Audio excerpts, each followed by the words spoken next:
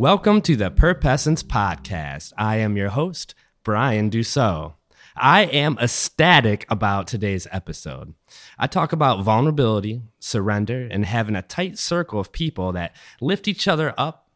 And I do that quite a bit on my Instagram, actually. It's at Brian_Dussault. You can follow that. I highly recommend checking out the videos on there. But today, we have this subject matter on a podcast. Not only that, we have a special guest, Don Yee, on the Perpessence Podcast. I'm going to tell you right now, not too many people are able to pull themselves up together by their bootstraps and keep fighting in this trench warfare called life. Now, throw a circumstance in there where all odds are against you. This is a test of true character. Everything you learn on this show isn't for when life is going great. We're preparing you for when life is throwing you into the grinder and there's no way out. We're training you to be a warrior. A warrior does not know battle until they come to know peace. You cannot fight a war until you win the internal battle within your heart, spirit, mind, soul, and body. When you come to know peace within, you then can expand that outside your horizon and help others, love others, understand them, and give them the tools to fight their own battles. Don's story is really inspiring. I'm extremely thankful to have him on the show. And I just want to give a quick shout out. This would have never happened if it wasn't for my good friend, Kevin Lynch. Hey, what's up? Kevin is a real estate agent out of Toledo, Ohio. And he set this whole thing up. I'll make sure to have the links in the show notes, and you can check him out. He is with Key Realty. It's Key Realty, but it's all good. Key Realty, my bad. Yeah, it's okay. I'll definitely put that in the show notes, and they can click on the links and everything. Of course. Don Yee, thank you for coming on the Perpessence Podcast. No, thank you for having me. Kevin told me about your story when we were at the attic, and my jaw just dropped, man. Like, it's crazy. And we're like, we got to have you on the show. So, yeah, let's get right into this. What happened? Well, so I actually got a phone call one night saying that my father, who was visiting Korea on vacation, was in the hospital, and that he was under induced coma. So they said, well, you need to get over here.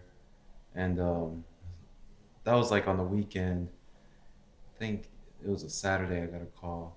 And then so I didn't have a passport or anything. So anyway, I got it, and that was like, I don't know if you guys remember the polar vortex. How could you forget, you know? Yeah, so when I made the appointment to get my passport, I had to go to, it was for Wednesday, and the polar vortex forced all the federal offices closed down up in Detroit. Okay. So I didn't get my, so Wednesday they were closed, Thursday they were closed. So they set my appointment for Friday. And when I went Friday, they were, I got the passport that day, luckily, but I couldn't travel until Saturday. So when I got there, he had already passed. Sorry to hear that. My condolences, man. I didn't even know, dude. That's So I didn't. And at that point, they already did the funeral and all, so I missed all that. So I was just going there. So because I knew he had passed, I was only going there trying to get there for 3 days, just try to get all the affairs in order. Yeah. So when I left here Saturday, I got to Korea on Sunday, and I was supposed to come back on Wednesday. So when I went to the airport on Wednesday, they said that the attendant at the desk said, well, we can't issue a ticket. I was like, well, why not? And he said, well, I don't know. You have to go to the Korean immigration office. And so I went there, and they were like, well, we don't know why you can't leave. Yeah. And giving you the runaround, basically. Yeah. Oh my gosh. Yeah. That day I was like, well, what do I do? They said you got to go check out the passport office. So I went to the passport office. They were closed actually. It was a Korean holiday, so they were closed. So I went back to the immigration office, back to the attendant, trying to figure out what's going on. And it finally was like, well, the flight attendant actually said that, do you have dual citizenship? I was like, no, I'm a U.S. citizen. I don't have dual citizenship. He said, because he actually said, because we see a lot of this with people with dual citizenships.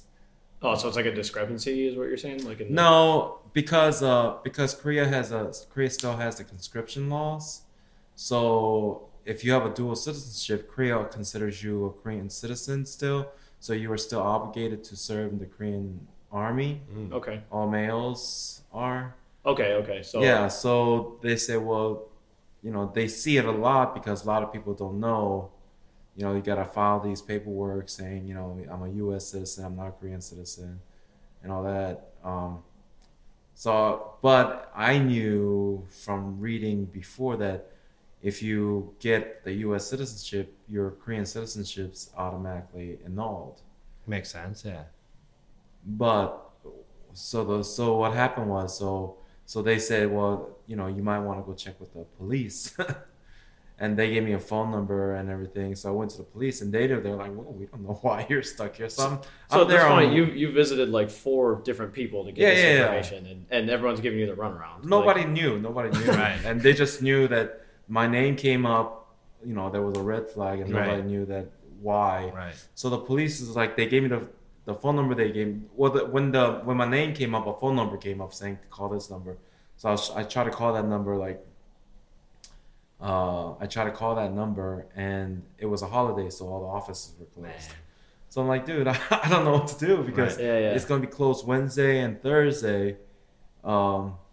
Wednesday was closed, and Thursday I had to wait until the next day.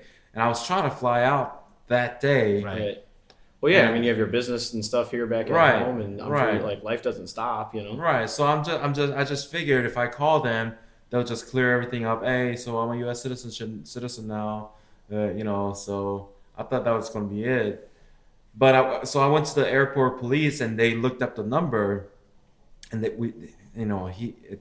30 minutes there with the police, and they finally figured out it was the Korean Jongno police, which is like downtown Seoul. Police, and so that's where you went to. You were in Seoul. Yeah. Oh, that's awesome. I've always wanted to go. How is that? How is Seoul? Yeah, I've heard nothing but good things about Seoul. Yeah. I was in Korea in 2012. I left. Okay. I was in the military, so I served in Korea. In the U.S. Army. But since then, they really beautified the city. It's really, really nice. That's awesome. Yeah. If you've ever wanted to go, you need to go. It's on my bucket list. Yeah, sure. It is a very beautiful city, and it's very touristy actually. Yeah. They made all these developments to make it tourist friendly. So you were talking with the police, and this is what, day 3? So I'm still on Wednesday. I'm still on the day I'm supposed to leave. And then the police is like at the airport. He's like, "Well, you're not going to be able to leave today because you got to go see the Seoul police." Right. So I'm like, "Oh man!" So I go to the flight attendant. I'm like, "Well, I think I'm gonna have to extend my flight one day." Mm-hmm. So they were like, "Well, I can do that, but Are you sure?" I was like, well, actually, I'm not sure because they said, because I have to go to the police station first, and I don't know what time I'll be done. So she said, well, we can cancel your ticket for you. So anyway, we canceled the ticket. Not canceled, but we canceled the flight, and then put a hold on the ticket. So I went to the police station, and they're like, well, okay. So when I went to the police station, they said, well, we don't know. They didn't know either. So asked me the same thing. Are you a U.S. citizen? I was like, yeah, I got the U.S. passport here, and my home address is in the U.S. and So I gave them all that, and they couldn't find me in their system for a while because everything's in English, and their system is Korean. So I got there around 9 a.m., 8:30, 9ish, and then at noon they come back. They told me to wait around. They come back out, and they said, well, they showed me this piece of paper that says an arrest warrant. So they're telling me. Oh, geez. So you're just like. Yeah, so I'm can't like, catch a break. dude, I'm just trying to go home, and they say, well, we have to put you under arrest. I was like, does that mean I have to go to jail? And the detective said, yeah, you're going to go to jail today. What went through your mind there? I was like, I didn't know what to think because, I'm just thinking, I didn't do anything wrong. Right. Yeah, I'm just living. Right, I'm just trying to, and so they did say, well, it shouldn't be too long. All we have to do is we gotta clear with the prosecutor to see if we can let you go, and see what you need to do. So they put me in jail around noon, and actually the police officers were really kind enough. They actually, I saw them like really hurrying to working for you? They were trying to get things done. Awesome. Yeah, trying to get me out. Because they knew, I didn't do anything wrong. Yeah. Things, but it was a technicality. Right. They had to. Right. It was something that they had to do. So, so around 5 o'clock comes around. I'm like, well, I'm in jail for 5 hours now. Well, shoot, looks like I'm gonna spend the night because I'm thinking everybody's gone home already. Yeah. So I just, I'm laying there. I'm like, oh man, actually, Korean jails are actually pretty comfortable. You're like, I can get used to this. Yeah, it wasn't too bad because they actually had like little snacks on the side for you. Damn, that's cool. Yeah, but I mean, it was still a jail, but it was like probably the size of this office here. Huh. And the floors were heated, and they gave you blankets. They like, didn't have a bed or anything, but private bathroom. Yeah. Holy crap! Yeah. Yeah. I've never been to like American jail, but it doesn't sound as nice as that. Yeah, you know what I'm saying? I've never been to jail. I'm like, well, I mean, it literally looked like a living room. Yeah. Damn, that's crazy. Goes living room. But anyway, so 5 o'clock comes around. I asked the security guards, the police officers there. I was like, well, if I'm going to be here, can I, can I get a book or something? Yeah. Yeah. So they gave me a book, and I was, started reading it. Around 6 o'clock, I see the detective come in. She looked like she was running in, and got the paperwork, and they say, well, hey, you can get out now. I'm like, okay. So now I'm going home. So I'm thinking, well, tomorrow on Friday I'll fly out, but the detective said, no, you can't fly out. Yeah, we'll give you a call, but it looks like probably next because it's the weekend now. It'll probably be next week before you can fly out. Man. So I'm like, okay, well, shoot, that sucks. Yeah. But a couple more days, it ain't gonna hurt nobody. I called home. I said, it looks like I'm gonna be a couple days late. This is what's happening. Yeah. How did everyone feel at home? Well, I mean, at that point, it wasn't that big of a deal because, a couple more days, they just somebody's watching the front for a couple of days, Yeah. So it wasn't that. So a 3-day vacation had now become a 1-week vacation. Right. So I'm like, well, not a vacation, but a trip. 3-day trip. Had to become I mean, you went there originally for your dad. Right. Which is it's crazy. So I get a hotel room near the police station because I wanted to be able to come back as soon as possible. Thinking, okay, well, I'll probably go home Monday. They call me on Friday. I'm waiting around in the hotel room. They call me Friday, say, hey, you need to come in. We got some information for you. I was like, oh, okay, good. Well, they must have got it done early. Yeah. So I go in, and they show me the letter from the prosecutor's office, or they call it the Ministry of Justice's office, and they say, well, looks like they're going to hold you for 30 days. I'm like, what do you mean for 30 days? Well, they say, well, that's how long it's going to take to prosecute you. So I don't think anyone can do 30 days. Yeah. So it sounds like their justice system is a little bit like ours in terms of no one's getting stuff done. Everyone's moving at a snail's pace, kind of. Yeah. So any bureaucracy works the same way. Yeah. So technically it's nobody's fault, but I'm like, well, I can't do this. I can't stay in this country for 30 days. Yeah. I can't afford to stay in a hotel for 30 days. Yeah. I gotta eat. Yeah. And I got a business. I just bought a business. I bought it in January 1st. I took over January 1st, and this was early February. So I left in February 2nd. So I had only run the business for 1 month, on my own. Yeah. And I'm like, oh man, there's no way I can do this, because I will be ruined. I'll be out living out. I'm thinking in my mind. And I told the officer, I might be able to, sleeping outside in the street corner in front of your police station, and I got a business back at home that I need to run, and I'm going to be ruined. And I'm sorry, but that's the best we can do. And then they said that, well, after the 30 days, you could be either fined or imprisoned, because technically what they're saying is when I turned 18, I was still a Korean citizen. I didn't get my U.S. citizenship until I was like 30. Okay. And during that time, you were still a Korean citizen. So you were, when you got your U.S. citizenship, I was supposed to report back to Korea saying, "Hey, I'm not coming back to Korea. I got a U.S. citizenship now." And I didn't know that. So in my mind, I'm thinking, well, I'm a U.S. citizen. Because during that period where I was still a Korean citizen and adult, for the most of it, I was in the U.S. Army. Yeah. And I went back and forth in Korea. So I went to Korea as a U.S. soldier twice and served for 4 years in Korea and 8 years in the U.S. Army altogether. So, when I got my citizenship, I had no idea I had to report back to Korea because I had no problems before, But anyway, so I got caught up in this law that was, not very well, I guess, advertised. It's archaic. Yeah, so it's... Yeah, it's how you're supposed to know that when you're not there. Right. And I came when I was 9, so I had no idea. I knew they had a conscription law, but I've been to Korea and I'm a U.S. citizen. Yeah. I didn't think that was a problem because I was traveling with the U.S. passport. Because, but they said, well, so the prosecutor's going to decide what they're going to do with you.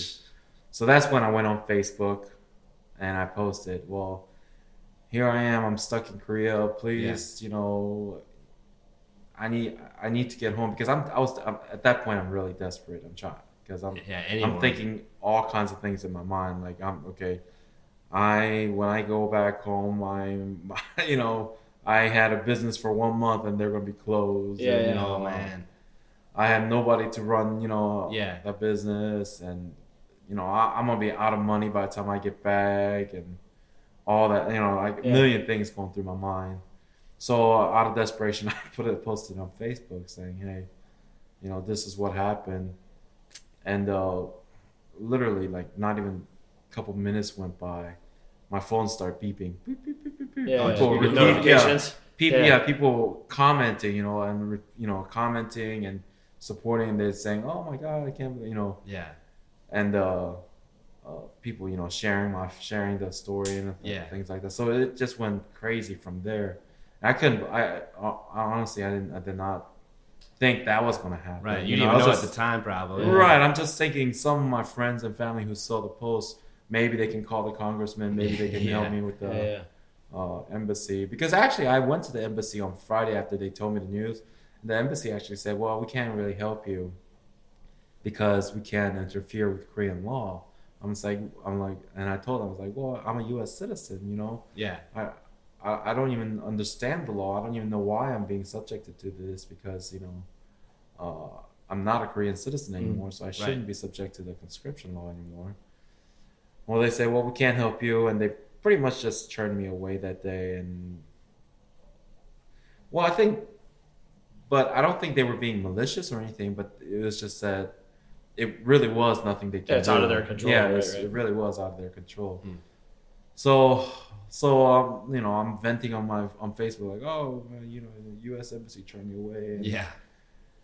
And I was really desperate. So, and I couldn't believe the support I got, and so many people shared. And then I was just hoping that maybe a couple people. Yeah, isn't that crazy how people just come together like that? That was when amazing. You're in need. Yeah, it was amazing. to see that love from the community. Oh my gosh, yeah. It's awesome. You know, and I've said it over and over, and you know, whatever happened over there, if you know, the whole ordeal, you know, it was almost a blessing in disguise. Yeah. You know? Because it wasn't easy. I think, because you know, walking around Seoul alone, because they got a great public transportation system, so you can. But you know, I think I logged over 220 miles just Holy walking crap, around Seoul. Yeah. That's crazy. So yeah, but so people, you know, were calling their congressmen, they were calling senators, and a couple of people even wrote, "Hey, we tweeted Donald Trump for you." Yeah, dude, that's crazy, man. That's awesome. Yeah. So and you know, and it was just I couldn't believe it, and I'm just so thankful. And through the whole thing, I met a lot of great people who helped me, and who, you know, not even, it didn't even have to be a physical help or anything, you know. Yeah. Even people who say, "Hey, we're praying for you," things like that. I mean, that they took just seeing that. Yeah, they didn't have to do that at all. Oh, no, exactly. Yeah, just seeing that just made me feel like, okay, this is, you know, it's gonna be okay. It's gonna be okay, right? And then, you know, I saw that they were going to my restaurant to support, you know, to support me. That's good. And so, do you think that is like that's also a blessing too? Like, I mean, I'm sure this has helped your business tremendously. You know. Oh yeah, I mean, not. I guess far away from just helping my business, just being. I guess just seeing that kind of support, you know. It was really, you know, it was a blessing, and people who, you know, forgotten about, you know, Tea Tree, and say, "Oh my gosh, yeah, we went back just to support you." I've had my sister was telling me that, my mom and my sister was telling me that, and they really stepped up. I gotta really mention, I gotta give a shout. I am really proud of them, because I didn't think they were going to be able to pull it off, because, you know, that's awesome, man. They've never, you know, run it on their own, and I've actually been running the restaurant for 3 years before I took over. Mm-hmm. So, you know, and I didn't think it was going to So it's your way. I'm sure you have your way of doing it. Yeah, and neither one of them actually ever ran a restaurant on their own. So right. So it's I don't know what to do. Right, exactly. Yeah. But they really I am really... How do they like it? Like being forced in that situation where they're like... No, I mean, my sister, actually the restaurant, me and my sister bought it together. So she's my partner. Okay. And she was learning the ropes, so it was a kind of a forced training for her. Trial by fire. Yeah. Pretty much. It. So it worked out, and you know, I'm really proud of them. But just saying to everybody, you know, just people just saying, "Hey, I'm praying for you," just... So what got you through the 30 days? Like, how did you cope?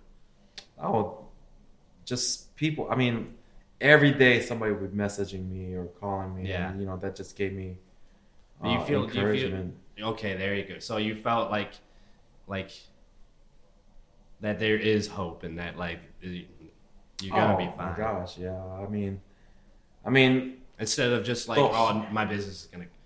right. No, go out of business. I'm not. You got out of that mindset. Right. Even after a couple of days, I mean, I was still desperate to get back home. Of course, yeah. You know, so I'm still running around Seoul trying to find. I went to the Korean immigration office out downtown, and you know, I went to the police station. I went to the prosecutor's office. I went to the Ministry of Justice. You know, I'm still running around trying to find a way home. But you know, every day somebody's calling me, and you know, somebody's still, you know, video chatting me and talking to me, and that just gave me so much encouragement.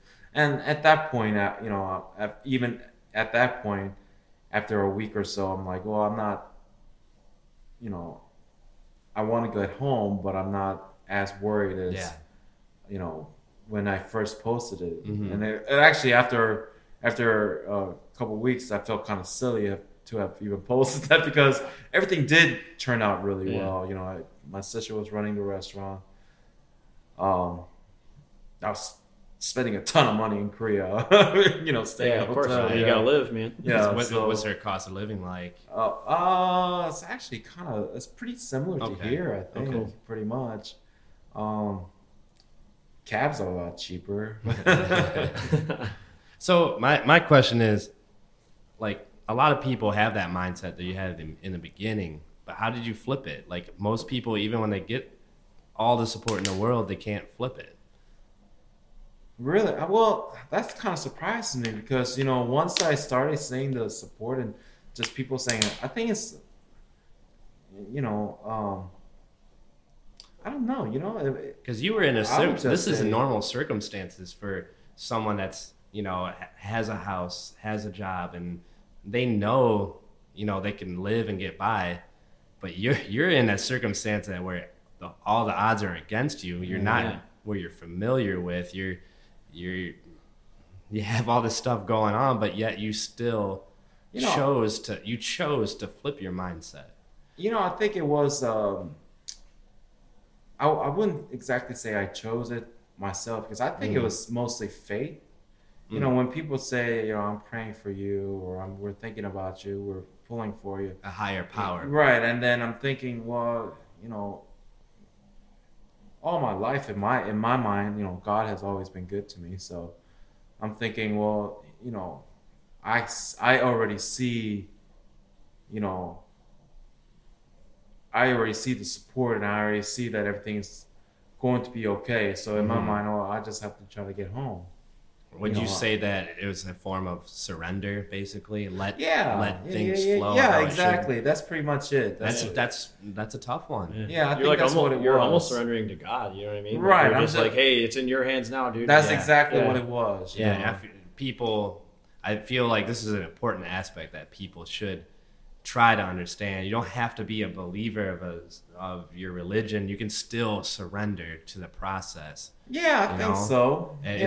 It's something, Christianity, whatever religion, a lot of religions do that, and it's something that people will just like, but it's really actually something that you should have in your life.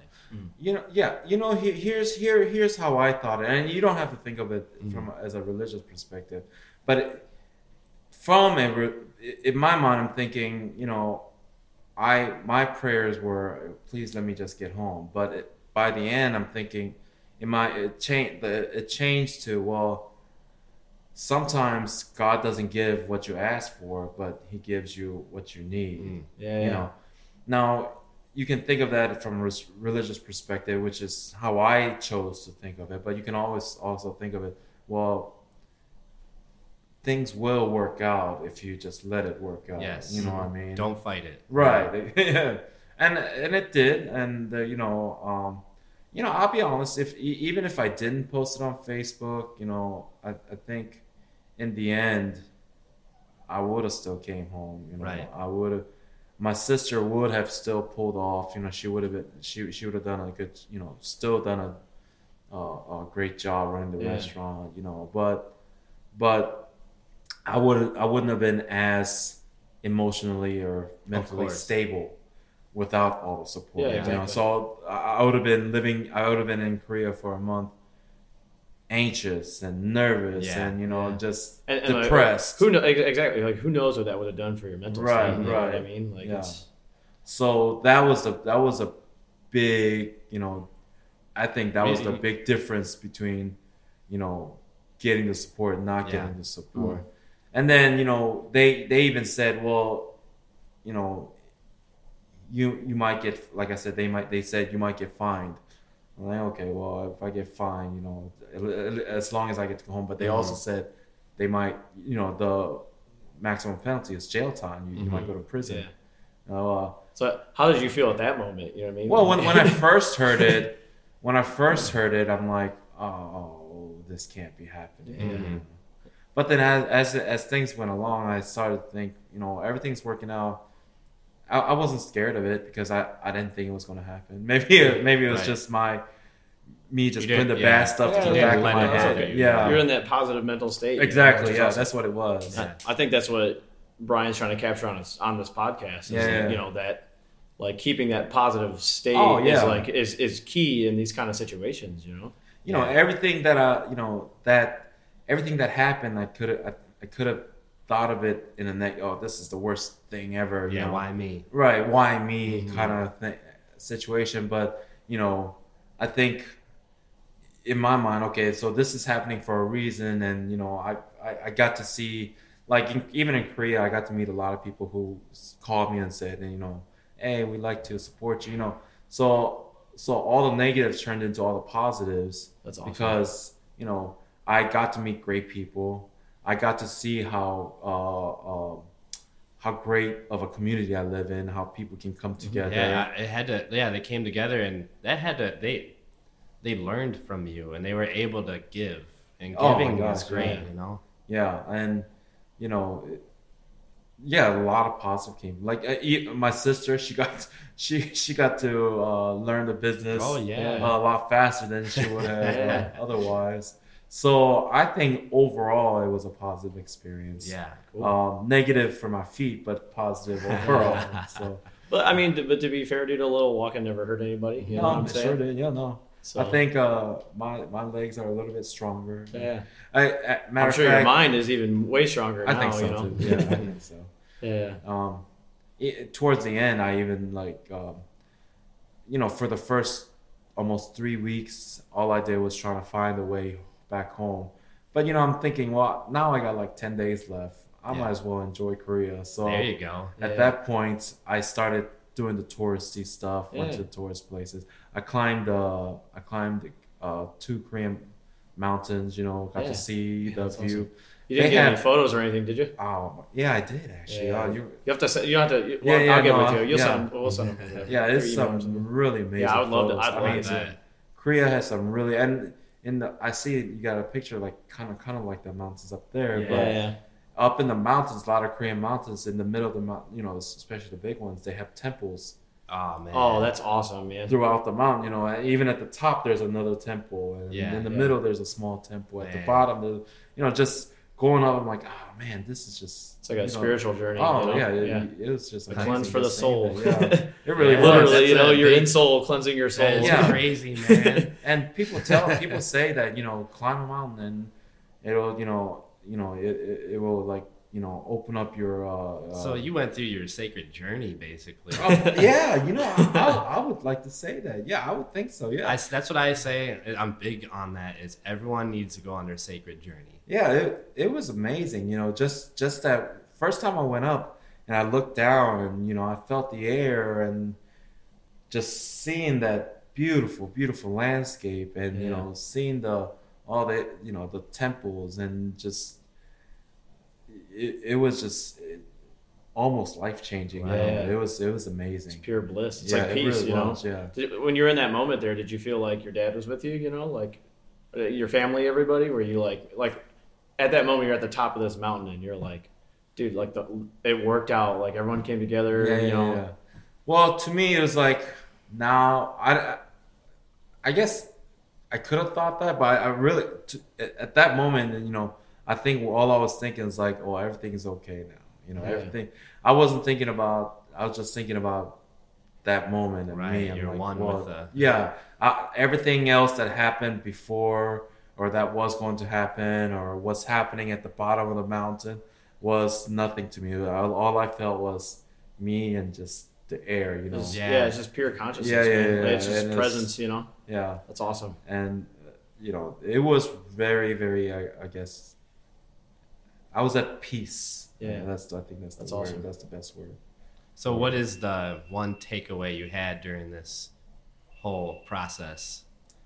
I think the biggest takeaway is that people are good, and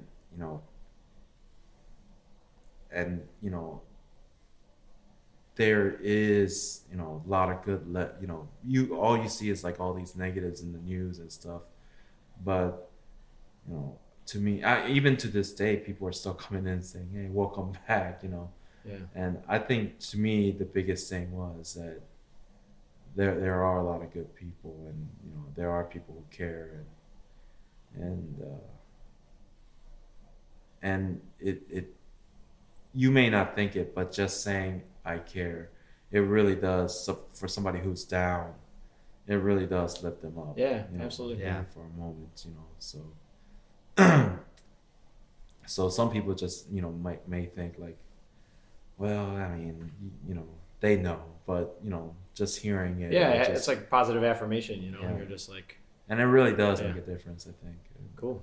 I think That's that awesome, to me man. that was the biggest takeaway. Yeah. And that sometimes you just gotta don't be so tied up with the negative, because everything that's negative can be viewed in a positive way. I think too. Right. It's their perspective on that situation. I think so, yeah. I guess in a way it was like a journey for me. I'm telling you, man, it is. Yeah. Just how you're saying everything. We were at the bottom of the mountain when it started, and then you were at the top of the mountain physically and mentally and spiritually. How I've been saying earlier when we first started, you have to be within peace. Yeah. And I think just like you said before, it is the mindset. Yeah. How you look at things. You can look at it as, well, this is just a trial. This is just a terrible thing that's happening to me, and this sucks or whatever. Or you can view it as, well, this is a learning experience, or it's like it's a chance for me to grow. Or, Cool. So I think from that I grew. From the whole experience, I grew spiritually. I grew mentally, and I'm trying to be. I want to be more involved with the community, and overall, I think it did. It was a life-changing experience, almost. Yeah. That's good, man. I'm just happy to hear that that you're safe and home and happy, and the business is doing well. I just love seeing so much positivity out of the community. It was, having your business still running, that's a test to your business too. Yeah. Oh, yeah. I think if I was in your shoes, I'd be like, these workers, everyone the customers, everyone about this business, this was meant to be. This really was the right choice, and it's a family. I think my sister, I joke that business was actually better while I was gone. Maybe that's maybe I'm the weakest link. She runs the show. That's awesome. But I am like thankful of everybody, and proud of my family and my employees. Everything pulled together, and everything turned out really well. That's awesome for me, I think. What's one thing you've learned from your dad? My dad is the kind of guy, when I and this is my dad. Everybody loved my dad. So when I went to Korea, and he didn't have any family over there. So, well, my cousin's there, but he didn't have any immediate family there. So when I went there, everything was already over. Everything was done. And this is the thing I learned from my dad, is just be good to people, because he really was. And you can see it by the way his friends that were in Korea that haven't seen him for years, just came together. Yeah. Oh my gosh, they came together. They took care of his. They took care of him while I was in the hospital. They stayed with him, and they helped do the funeral all together. They put it all together. They took care of it. Not all friends do that. They really went out of their way, and even he was cremated, and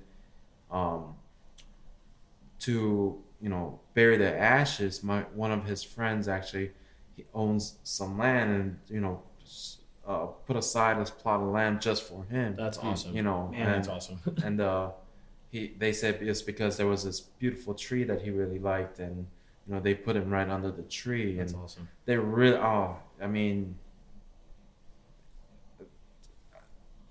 to live like that, you know, where people even after you die, they still care enough to, you know, want to. Right. And his friends even say, well, you know, I want him to be close to us. Yeah, yeah. They're like preserving his legacy, almost, right? you know, And which is awesome. And they're still, you know, calling me, asking me how I. That's awesome. I'm some of them I've never even met, but they all loved him so much. That's all. Yeah.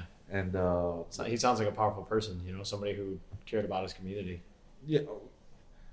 He really, really loved his friends. Yeah, that's awesome. I mean, that's how it should be. You know? Yeah, and he really, and I've never met a single person, you know, well, I guess, no, that's not true. But I wanted to say that I've never met a single person that didn't, you know, get along with him. Sure. But, you know, my parents are divorced, so I know one person. I'm a child of divorce myself, so I understand. So I know one person who didn't get along with him. So. Yeah. But I think overall, I mean, he did leave a legacy of sorts. That's awesome, man. With his friends. So. Yeah. If you can you do a shout out for your restaurant for our listeners? Yeah, we're gonna plug you. Oh yeah. I actually don't know. I don't even know how to do a shout out. So Tea Tree Asian Bistro over in Perrysburg and Levis Commons is my restaurant, and you know,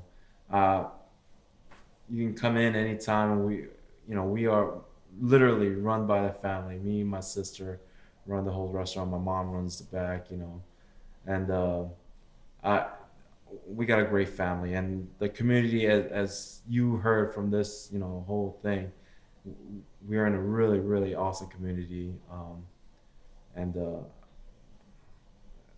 it's a beautiful restaurant. So. Yeah. No, that's perfect, dude. That's all you just mention where you're at. That's it. You know, we can edit all this stuff. You know, I don't tell everyone I know. So.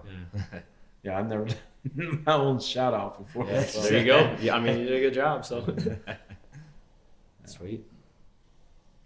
So where can people find you online? teatreeasianbistro.com. Okay. And then we got our Facebook,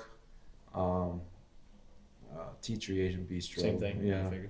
So we got an Instagram. Cool. Yeah, I'll put that in the show notes too. People just click on the link and stuff. Okay, yeah. You got anything coming up? Oh, yeah. Matter of fact, I did want to mention, you know, all the support that I got from the community.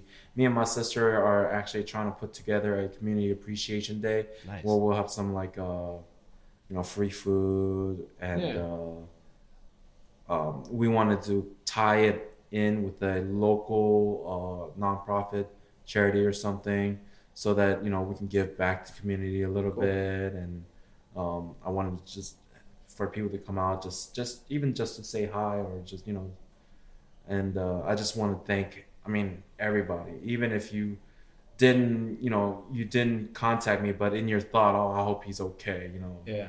Even that, you know, just a positive thought was just enough, and I just want to thank all those people. So we're trying to put something together. We're hoping for early April, probably. Okay. Cool.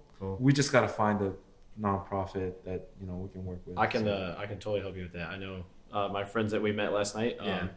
She runs a couple nonprofits, so I can get you in touch with my friend too. Yeah. Awesome. So me and my sister are looking right now. Yeah, I can trying to. I can definitely help you out. Oh, that'd be great. My building owner here as well. His wife runs a nonprofit on the third floor, so I can get you in touch with people if that's what you need. No, I would love to. Yeah. So be awesome. Yeah. The one final question I ask all my guests: what is one thing you've learned from someone else that changed your outlook on life? You know, when I said everything that I guess right now the biggest thing that comes to my mind is I met a pastor who reached out to me when I was in Korea, and he's the one that kind of, you know, he said, well, I know you're going through a tough time. You know, he prayed for me, and he said, but, you know, and he's the one who mentioned, you know, well, sometimes you don't always get what you ask for, you know. but you will always get what you need.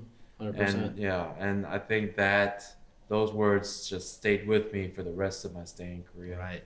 That's why I feel like that the song the Rolling Stones said, you can't always get what you want, but if you try sometime, you just might find what you need. Yeah. No, that's it's powerful words. Yeah, it's those words, I think helped flip my mindset. Yeah, man. To the positive.